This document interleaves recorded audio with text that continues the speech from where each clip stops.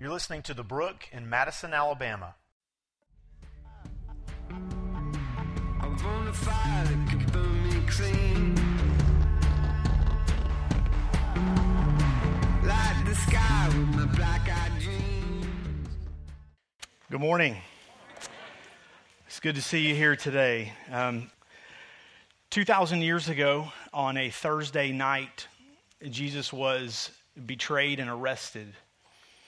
And the next morning, he was very, very unfairly tried. He was then beaten, whipped, mocked, spit on, almost to the point of death there. And then he was led outside of the city to a hill called the Skull, where he was crucified and executed. And over a 6-hour period, Jesus endured intense suffering to the point of death. And after those 6 hours, they took his body down and they put it in a tomb that did not even belong to Jesus. And if anyone witnessed this, anyone who knew Jesus, followed Jesus, loved Jesus, this had to seem like the worst day ever. Until the next day. Then came Saturday, the second day, which was possibly the darkest day in the history of the world. Because that would be the day, as Lee was kind of leading us in prayer earlier to confess, if ever it seemed like hope was just lost and gone, that would have been the day. And I would say to you this morning that if you don't get past the second day, there is no hope. None whatsoever. But that's why we care so much about the third day. We're third day people. In fact, that's what Easter is all about. But so in saying that, I have a question, not for you to respond out loud to, but for you to prayerfully consider. Why are you here today? You know, what brought you here? Why are you here today? If we took a survey on everybody on the way in the door and we compiled those surveys and we came up with a collective answer, it would sound something probably like, well, I'm here because Jesus died on the cross and rose from the dead. And that rose from the dead part, that's pretty important in there. Absolutely right. And I would maybe ask you, okay, well, but why is that worth celebrating? Why is that worth celebrating? Well, so that we could have forgiveness, so that we could be set free. Okay, great. But what is it that I need to be set free from? Why do I care about being set free? Why do I care about this? I'm not trying to be an irritant or a pest. Sometimes I like doing that, but not today. I'm not trying to confuse things. In fact, I'm trying for quite the opposite. My hope and my prayer is that actually when we're through with our time together this morning, that you have greater clarity than ever. But I want to say this. You will only get that clarity through asking and answering that question, why? Why is today, Easter, so significant? Why is today worth celebrating? And back to the question that I think might be most important for us, why should you care about being set free? If you know anything about the Civil War, you probably have heard of Harriet Tubman. Harriet Tubman was responsible for leading countless amounts of slaves to freedom through what was called the Underground Railroad. And not long after the Civil War, Harriet Tubman was quoted as saying this, "I freed 1,000 slaves. I could have freed 1,000 more if only they'd known they were slaves." If only they would known. You see, you don't really care a lot about freedom and liberty until you first of all care that you're being robbed of it. But then moreover, you also have to begin to care about what that means. What are the ramifications and the consequences of that? Let me put it another way. You don't care about being free until you realize that you're a slave. And you don't really care about being a slave until you realize that you were intended and created to be free. I don't know that there would be a lot of argument with this to say that one of the greatest tragedies in the history of our country was that at the end of the Civil War, which was in great part fought to end slavery, one of the greatest tragedies in the history of our country was that as slavery was abolished, that there were many, many slaves who, quite frankly, didn't want to be free. They didn't want any part of it. And we read that or we hear that and we think, that's unthinkable. That's ridiculous. Someone paid for, fought for, maybe they even paid with their life for your freedom. You should honor that. Well, it's not quite that simple. Let me explain why. Because many of those slaves knew that they were being freed from something, but they weren't being freed to anything. They weren't being freed to anything. They knew that there had to be something better out there, but the idea of actually being able to lay hold of that themselves, there wasn't a lot of belief that that could happen. They knew that much of what they were enduring was not only bad, but that it was just wrong. But even though it was bad and it was wrong, you know what else it was? It was familiar. And what I'm about to say may sound a bit ludicrous to you because it honestly should be, but it's the truth. To many of them, that's what they were comfortable with. Now, not the kind of comfort that you and I seek of, I've got a puppy and my blanket on the sofa and I'm going to watch a movie and that's great and you come snuggle up with me. No, that's not comfort. Some of you right now are going, I would not be comfortable there. It's not that kind of comfort. It's the kind of comfort that says, you know what? I have food in my stomach and I have a roof over my head, so I will endure this. It was basically a mentality that said, I already know I can survive this. I understand there are some bad things here, that you want to free me from these things, but what on earth is out there waiting for me? For many of them, honestly, this wasn't slavery. It was simply life as they knew it. Why? Well, because again, you don't care about being free. You don't really do something about that until you realize that you're a slave, and you also realize, I'm not supposed to be a slave. You don't care about being a slave until you realize that you were intended and created to be free. And at some point, you have to realize, and I'm no longer just speaking about those slaves, I'm speaking about all of us. At some point, you and I have to realize that we were created for so much more than to simply survive. And I want to submit to you this morning that I believe that some of us, we have embraced what we've been freed from. And let's talk about a few of those things real quick. That through Jesus' death and resurrection that we've been freed from what? Well, hell, which we deserved. We've been freed from the wrath of God, which was all placed on Jesus. He bore our sin on the cross. We've been freed from condemnation. Those are good things to be freed from. Am I right? Yes, I am absolutely right. But I believe that we have embraced some of these things that we've been freed from, but somehow we've missed what it is that we've been freed to. The things that we've been saved for. I mean, did God just save us to save us from those things, or was he saving us to something greater? Easter is the day that the slaves celebrate being set free. And so that's what we're here to do and what we're going to do this morning. If you're new to the Brook today or you haven't been here in a while, we've spent the last 2 months walking through Paul's letter to the Galatians. And so if you want to turn there, we're going to be in Galatians 3 and 4 this morning. If I was to try and sum up for you in one sentence what Paul has said up to this point in Galatians, all the way from the beginning of the letter to almost the end of chapter 3.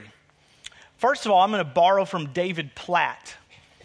David Platt put it this way: we are saved by grace alone, through faith alone, in Christ alone. That's what Paul has been communicating. We are saved by grace alone, through faith alone, in Christ alone. That's the David Platt version. Now I'll give you the Brian Mayfield version, which is quite a bit simpler. That's the way I roll. But I believe what Paul's been communicating is Jesus plus nothing equals everything. And you have to remember the context of why this letter's being written. It's being written to these churches where the people came to know Christ through Paul preaching the gospel. They believed that Jesus Christ alone was all that they needed. Well, then some folks came in after the fact and began preaching to them, yeah, you need Jesus, but you also need to do this and you need to do this. Essentially, you need to be a Christian, but you also need to be a Jew. And Paul is saying, no, you need Jesus. The last couple of weeks, we have looked at the law, that God gave us the law to reveal to us that we are sinners in desperate need of a Savior. But thank God that before he even gave the law, he had already given the promise, which is where he said, I will send that Savior that you so desperately need. And God, the Father, fulfilled that promise through his Son, Jesus Christ. Jesus Christ is the promise fulfilled. And so I would like to ask you this morning, because of that, to consider not only what Jesus has saved you from, but what he has saved you to. And to be able to ask the question, am I living in a way that honors, embraces, and cherishes all that Jesus has saved me to? With that, let's begin. We're going to be Galatians chapter 3, verse 24. Paul says, he begins by saying, think of it this way. So then, the law was our guardian until Christ came, in order that we might be justified by faith. But now that faith has come, we are no longer under a guardian, for in Christ Jesus you are all sons of God through faith. For as many of you as were baptized into Christ have put on Christ. There is neither Jew or Greek, there is neither slave nor free, there is no male or female, for you are all one in Christ Jesus. And if you are Christ, if you belong to Christ, then you are Abraham's offspring, heirs according to promise. So Paul is saying, we are saved by grace alone, through faith alone, in Christ alone. And for every person who has ever been saved by Christ, anywhere in the world, anywhere throughout history since Jesus died and rose again, not only are you saved, but all of you are one in Christ. There's no slave or free. There's no male, female. There's none of those distinctions. Those walls and those barriers have been knocked down, and you are one. And if you belong to Christ, then you are an heir according to promise. That's really important. Hang on to that. Let's keep going. Chapter 4, verse 1. Paul started out by saying, think of it this way. Well, now he comes along in chapter 4 and he says, think of it another way. Let me give you another example. I mean that the heir, he just said, you are heirs according to promise. I mean that the heir, as long as he is a child, is no different from a slave, though he is the owner of everything. But he is under guardians and managers until the date set by his father. In the same way, we also, when we were children, were enslaved to the elementary principles of this world. So Paul says, let me put it to you another way.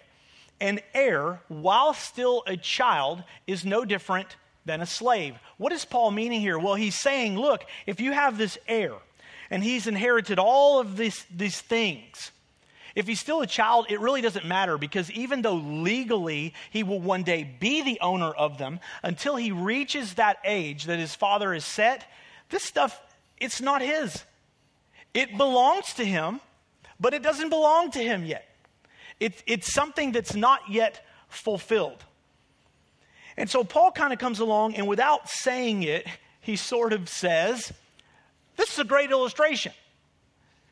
Not egotistically, but I'm giving you a really, really good illustration here, and here's why. Because before Christ, we were all slaves. All of us. Before Christ came, we were all slaves. So back to the question, why should you care about being set free? Well, here's why. Because you entered this world as a slave. Slaves to sin.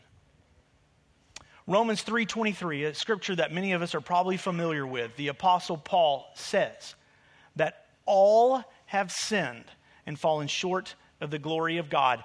And I'm not trying to be silly this morning, but all, is included in that. All of us. We're all in. That is how we all enter the world. And we're not here today to bash on Adam and Eve. They're not here to, stick up for themselves. But here's the facts. Because of the choice of the first son and daughter, we all entered this world with a seed of sin in us, rebelling against the Father. Now, understanding this, I want you to take a look with me at something Jesus said in John chapter 8. And it's important to note that what we're going to look at, Jesus is not talking to the Pharisees or the scribes or the Judaizers. These are not people who have come against him trying to lead him into saying something that he'll regret or try and trap him. He's speaking to people at this point who their desire is to follow him. Look in John 8, verse 31. So Jesus said to the Jews who had believed in him, "If you abide in my word, you are truly my disciples, and you will know the truth, and the truth will set you free." They answered him, "We are offspring of Abraham and have never been enslaved to anyone. How is it that you say you will become free?" Understand what's being said here. Hey, Jesus, I think you're forgetting who my mama and daddy are. Like, there's Abraham and down the line. Here's me. I'm a Jew. What are you talking about? I've never been enslaved to anyone. Now, first of all, they're apparently forgetting some events in the past. But there's also this insane level of arrogance and pride going on here. We have never been slaves to anyone, Jesus. Look how Jesus responds. Verse 34. Jesus answered them, "Truly I say to you, everyone who commits sin is a slave to sin." Slavery refers to a condition in which an individual is owned or controlled by someone or something other than himself. And I think when we've thought about the word slavery, we've thought more about the word owned. Well, maybe we need to shift our thinking to the word controlled. It's a condition of being controlled by someone or something other than yourself. He, she, you, me, completely subservient to a dominating influence. Well, so at this point, Paul has given every example that he can think of to help the Galatians, to help us understand, accept, believe, and probably most importantly, be broken over the fact that every single one of us entered this world a slave to sin. Paul, he is exhausting himself to deliver the bad news. He wants to make sure that every single one of us understand and are impacted by the bad news. We have all sinned and fallen short of the glory of God, and because of this, what we should be paying, the penalty for that is death and separation from God for eternity. But Paul says in Galatians 4:3, every single one of us, we were enslaved to the elementary principles of this world. We all entered into this world as slaves to sin. Bad news delivered. Verse 4, but when the fullness of time had come, at just the right time, God sent forth his Son, born of woman, born under the law, to redeem those who were under the law. That's us. So that we might receive adoption as sons. Maybe right now, this morning, some of you for the very first time are going, adoption? I don't need to be adopted. I have a mom and dad. That's great. Well, hang on to that, all right? But Jesus did what he did to redeem those under the law so that we might receive adoption as sons. And because you are sons, God has sent the Spirit of His Son into our hearts that cries out from within us, Abba, Father, affirms to us that we are children of God. So you are no longer a slave, but a son. And if you are a son, then you are an heir through God. We were slaves to sin and to this world, but because of Jesus' life, His obedience, His death, and His resurrection, we can now be adopted as sons of the Father through faith. And I want to first of all point out to you, you may be reading this morning and going, now, why does Paul keep saying sons? Why does he say sons and daughters? Is Paul kind of being discriminating here? No, actually, it's the total opposite. Because in Paul's day and time, do you know how much inheritance a daughter received? 0. And so what Paul is saying here to the Galatians and to us is, hey, it doesn't matter if you're a daughter or a son, if you're a slave, if you're free, it doesn't matter any of that. You are all in God's sight through Christ, sons of the living God, because you are now heirs and you have an inheritance through Christ. But now, typically, when we hear the word adoption, or we think of someone who needs to be adopted, who is it? I mean, what do we call those people that we think of? Orphans. Well, Paul, I don't know if you saw it go past the plate, but Paul just threw us a nasty curveball. Because what Paul just said was, orphans are not the only ones in need of adoption. So are slaves. So are slaves. You see, if you took a trip back to Paul's day and time, let's say that we traveled to Galatia, in any of these provinces where any of these churches were, and you made your way into the city center, do you know what you would find there? You'd find a slave market. And you would find slaves in shackles waiting to be bought.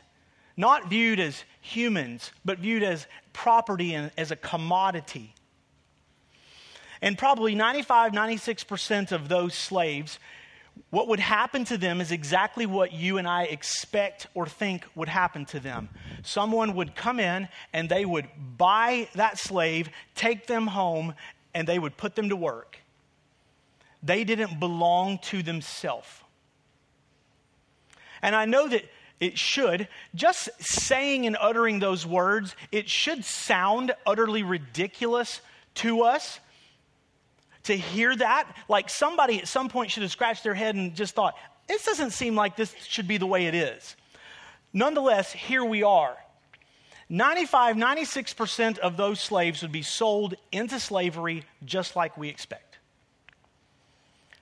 But almost all of the rest of them, every once in a while, someone would come into the slave market, and I don't know if they were just so rich that they didn't know what to do with their money, or maybe they were poor and they saved every cent they had to be able to do this. But every once in a while, someone would come into the slave market and they would pay for that slave, and then they would bring that slave to them, sign those papers, hand them to the slave and say, I just bought your freedom.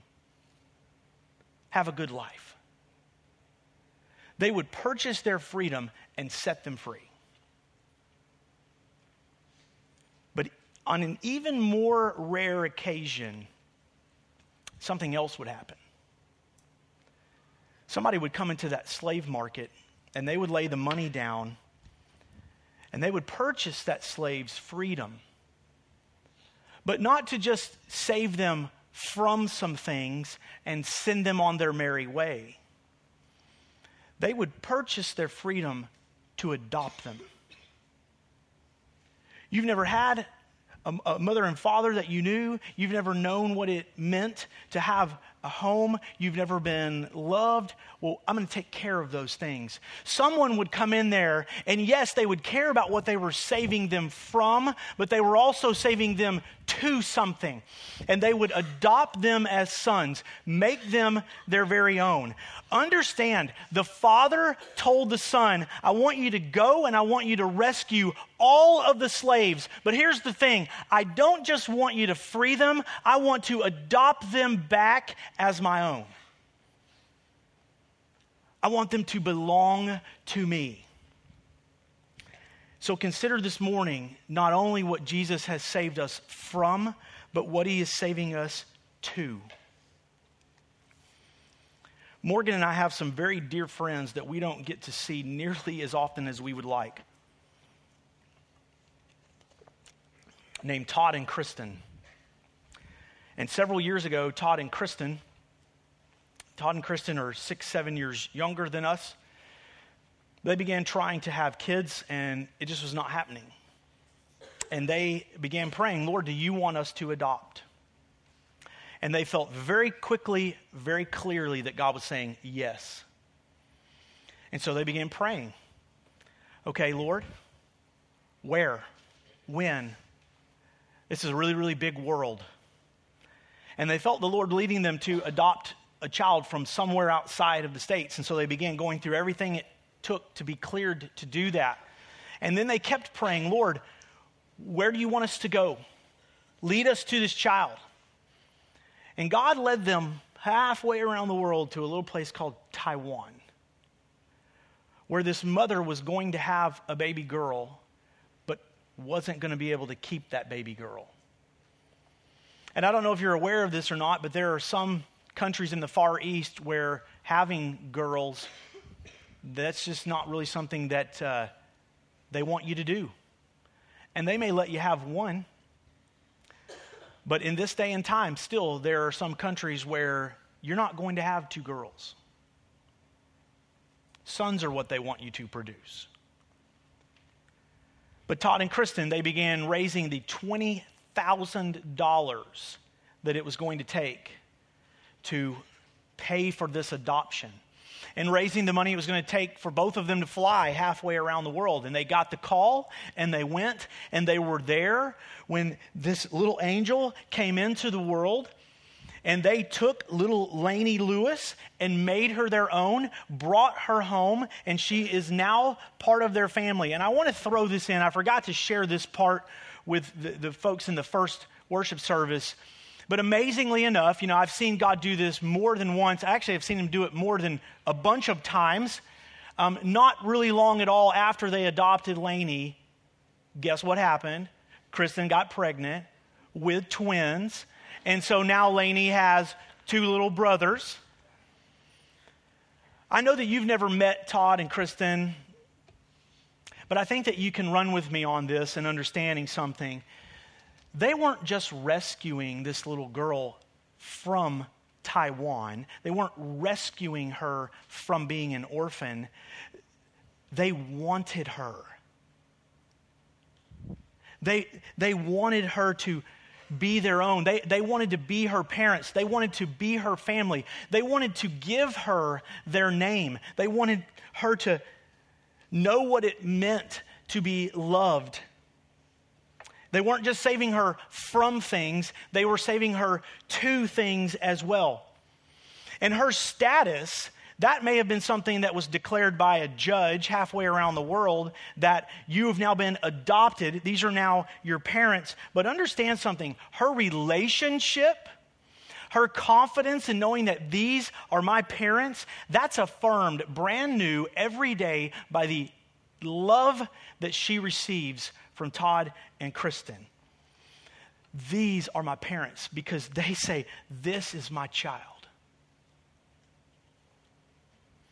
Jesus didn't have to raise $20,000.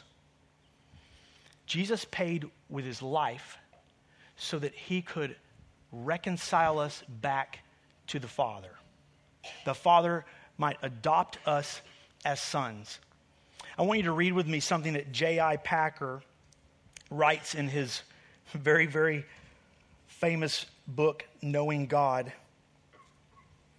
He says the doctrine of justification, that is, us being right with God, the doctrine of justification makes us right before God the judge. But in the doctrine of adoption, we are loved by the Father. In justification, the picture is legal. We stand before a judge who makes a pronouncement. But in adoption, the judge not only declares us not guilty, he then steps down off of his bench, comes down to where you are, takes your chains off of you, and says, "Come home with me as a son. Come home with me as my son." To be right with God the judge is a great thing.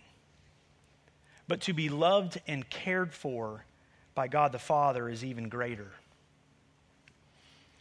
Through Christ, we can now have the name of Jesus Christ written over our lives. Jesus' righteousness now belongs to us. When God looks at us, he sees his Son. Through Christ, we are reconciled back to the Father. And Jesus freed us from slavery so that the Father might adopt us as sons. And now, as sons, we are also heirs. And if we are heirs, this means we have an inheritance of immense eternal glory. Jesus didn't just save us from hell and from the wrath of God and from condemnation. Jesus saved us back to the Father. And so I would ask you this morning, are you living like a son and daughter of God? Are you living like an heir of the Most High God? Or for some reason, are you still living like a slave?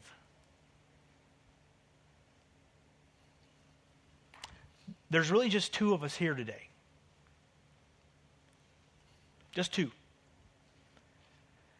There are those of us who are still slaves to sin, and there are those of us who have been set free. And so I would ask you this morning, if you are still a slave to sin, if you have still yet to come to the place of believing that Jesus Christ atoned for, paid for, died, and rose from the grave for your sin, don't you want to just stop living in slavery to that? Because see, we've been praying that God would be bringing you to a place of saying, I don't want to be a slave anymore. I don't want that anymore. But I would ask you this morning, if you've been set free from sin, if you've been set free from slavery, why would you ever go back to living like a slave? Why would you go back to that? I want to read with you, as we're about to close here, from Romans chapter 6. And we are going to read pretty much almost all of Romans chapter 6. And here's why we're going to read all of Romans 6. Because the Spirit of the living God, speaking through the Word of God, is way more powerful and important than anything I have to say this morning. Anything. So, open your heart and join me. Romans chapter 6, verse 1. What shall we say then? Are we to continue in sin so that grace may abound? By no means. How can we who died to sin still continue to live in it? Do you not know that all of us who have been baptized into Christ Jesus were baptized into his death? We were therefore buried with him by baptism into death, in order that just as Christ was raised from the dead by the glory of the Father, we too might walk in newness of life. You may recognize those words. Every time we baptize somebody, we not only say that we baptize you in the name of the Father, the Son, and the Holy Spirit, we follow that by saying you have been buried through baptism with Christ and raised to walk a new life. That's what Paul declares in Romans chapter 6. Verse 5. For if we have been united with him in a death like his, we will certainly be united with him in a resurrection like his. We know that our old self was crucified with him in order that the body of sin might be brought to nothing so that we would no longer be enslaved to sin. Brian, is Paul saying that if I become a Christian, I'm no longer going to sin? No, he is not saying that. Hang out with me for a week and you'll know. He's not saying that.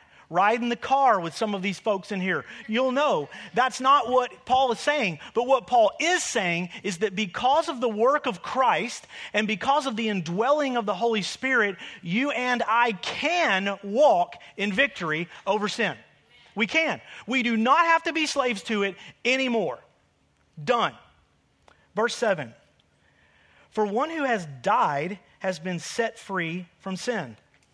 Now, if we have died with Christ, we believe that we will also live with him. We know that Christ, being raised from the dead, will never die again. Death no longer has dominion over him. For the death he died to sin once for all, but the life he lives to God. So you also must consider yourselves dead to sin and alive to God in Christ Jesus. So don't let sin reign in your mortal body to make you obey its passions. Do not present your members to sin as instruments for unrighteousness, but present yourself to God as those who have been brought from death to life. And present your members to God as instruments for righteousness. For sin will have no dominion over you, since you are not under law, but under grace. So what then? Are we to sin because we are not under law, but under grace? Paul is saying, so hey, if when we sin, if that highlights the fact of how gracious and merciful God is, should I just go ahead and keep on sinning? Because that'll make God's grace just seem that much bigger. Paul says, no way, no how, no chance, by no means. Do you not know that if you present yourself to anyone as obedient slaves, you are slaves of the one whom you obey? Either you are slaves to sin, which leads to death, or slaves of obedience, which leads to righteousness. But thanks be to God that you who were once slaves of sin have become obedient from the heart through the standard of teaching to which you were committed. And having been set free from sin, have become slaves of righteousness. Verse 22. But now that you have been set free from sin and become slaves of God, the fruit that you get leads to sanctification, and its end, eternal life. The inheritance that you and I now have as sons and daughters of God is to walk in him, refining us, and eventually one day in glory with him. For the wages of sin is death. That's what you and I, every single one of us, that's what we owed. But the free gift of God is eternal life through Jesus Christ our Lord. Friends, Jesus rescued us from slavery so that God might adopt us as sons. We are now sons and daughters of God, and because we are sons and daughters, we are also heirs in Christ. Jesus reconciled us back to the Father so that we might walk in fellowship with him, that we might know him. Jesus conquered sin and death that we might live in victory over it. And that is why one of the most tragic events the world could ever witness is a slave who's been set free going back to bondage and slavery. That's not where we're called to walk. Jesus Christ purchased our inheritance. The Spirit affirms that inheritance within us. You belong to the Father. And what is that inheritance that you and I have been reconciled back to the Father? So you are no longer a slave, but you are a son. And if you are a son, then you are an heir in Christ through God. Amen. Let's pray.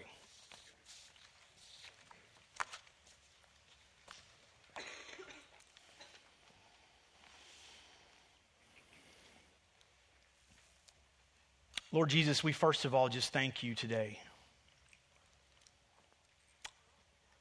that through the price of your life, that you have purchased our freedom from sin and death. That because of you, Lord Jesus, we now no longer have to walk in condemnation. We thank you that you bore our shame and our suffering, that you absorbed the wrath of God on the cross.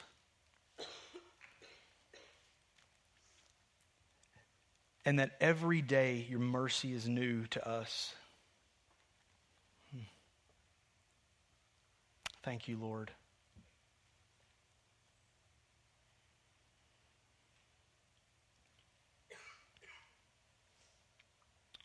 Lord, we desire this morning to live as sons and daughters of the Most High God. And Lord Jesus, we pray that today and throughout these days ahead, that through submission to your word and through the guidance of your Spirit, that you would teach us to walk as sons and daughters of the Most High God. But Lord Jesus, we also pray that you would remind us that you reconciled us, you saved us to send us. You reconciled us so that we would now be ministers of reconciliation, that we would now be the ones taking hope to a lost world. Lord, renew our hearts this morning. Break our hearts for the things that break yours.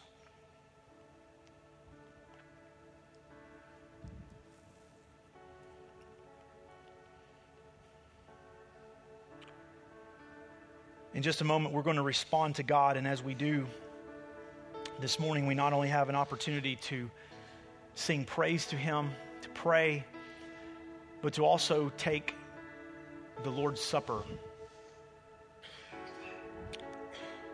And I want to encourage you that if you are a follower of Christ, that you come, whether you come by yourself or with a friend, with your family, that you come and you take that bread and that cup, and that you remember that Jesus' blood was poured out, that His body was broken for you and me, that we might have life.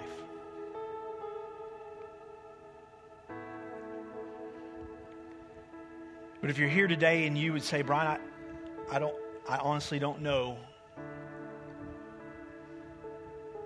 if I'm a Christian. I don't know if I've been set free. In just a minute, some of our pastors, elders, leaders are going to be in the back at the tables. They would love to share the gospel with you. They would love to pray with you. I'll tell you what we want. You may have walked into this room spiritually dead today. We are praying that you walk out of here resurrected. Lord, in these moments, we lift you up. We honor you. Lord Jesus, your name is above all names. You're King of kings, Lord of lords. Be exalted in this place.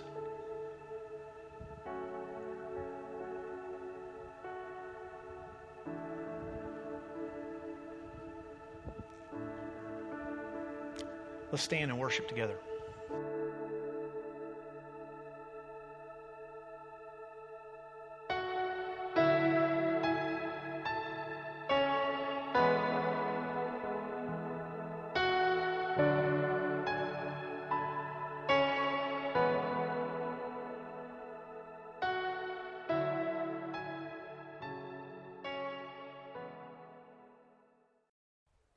Thanks for listening to The Brook.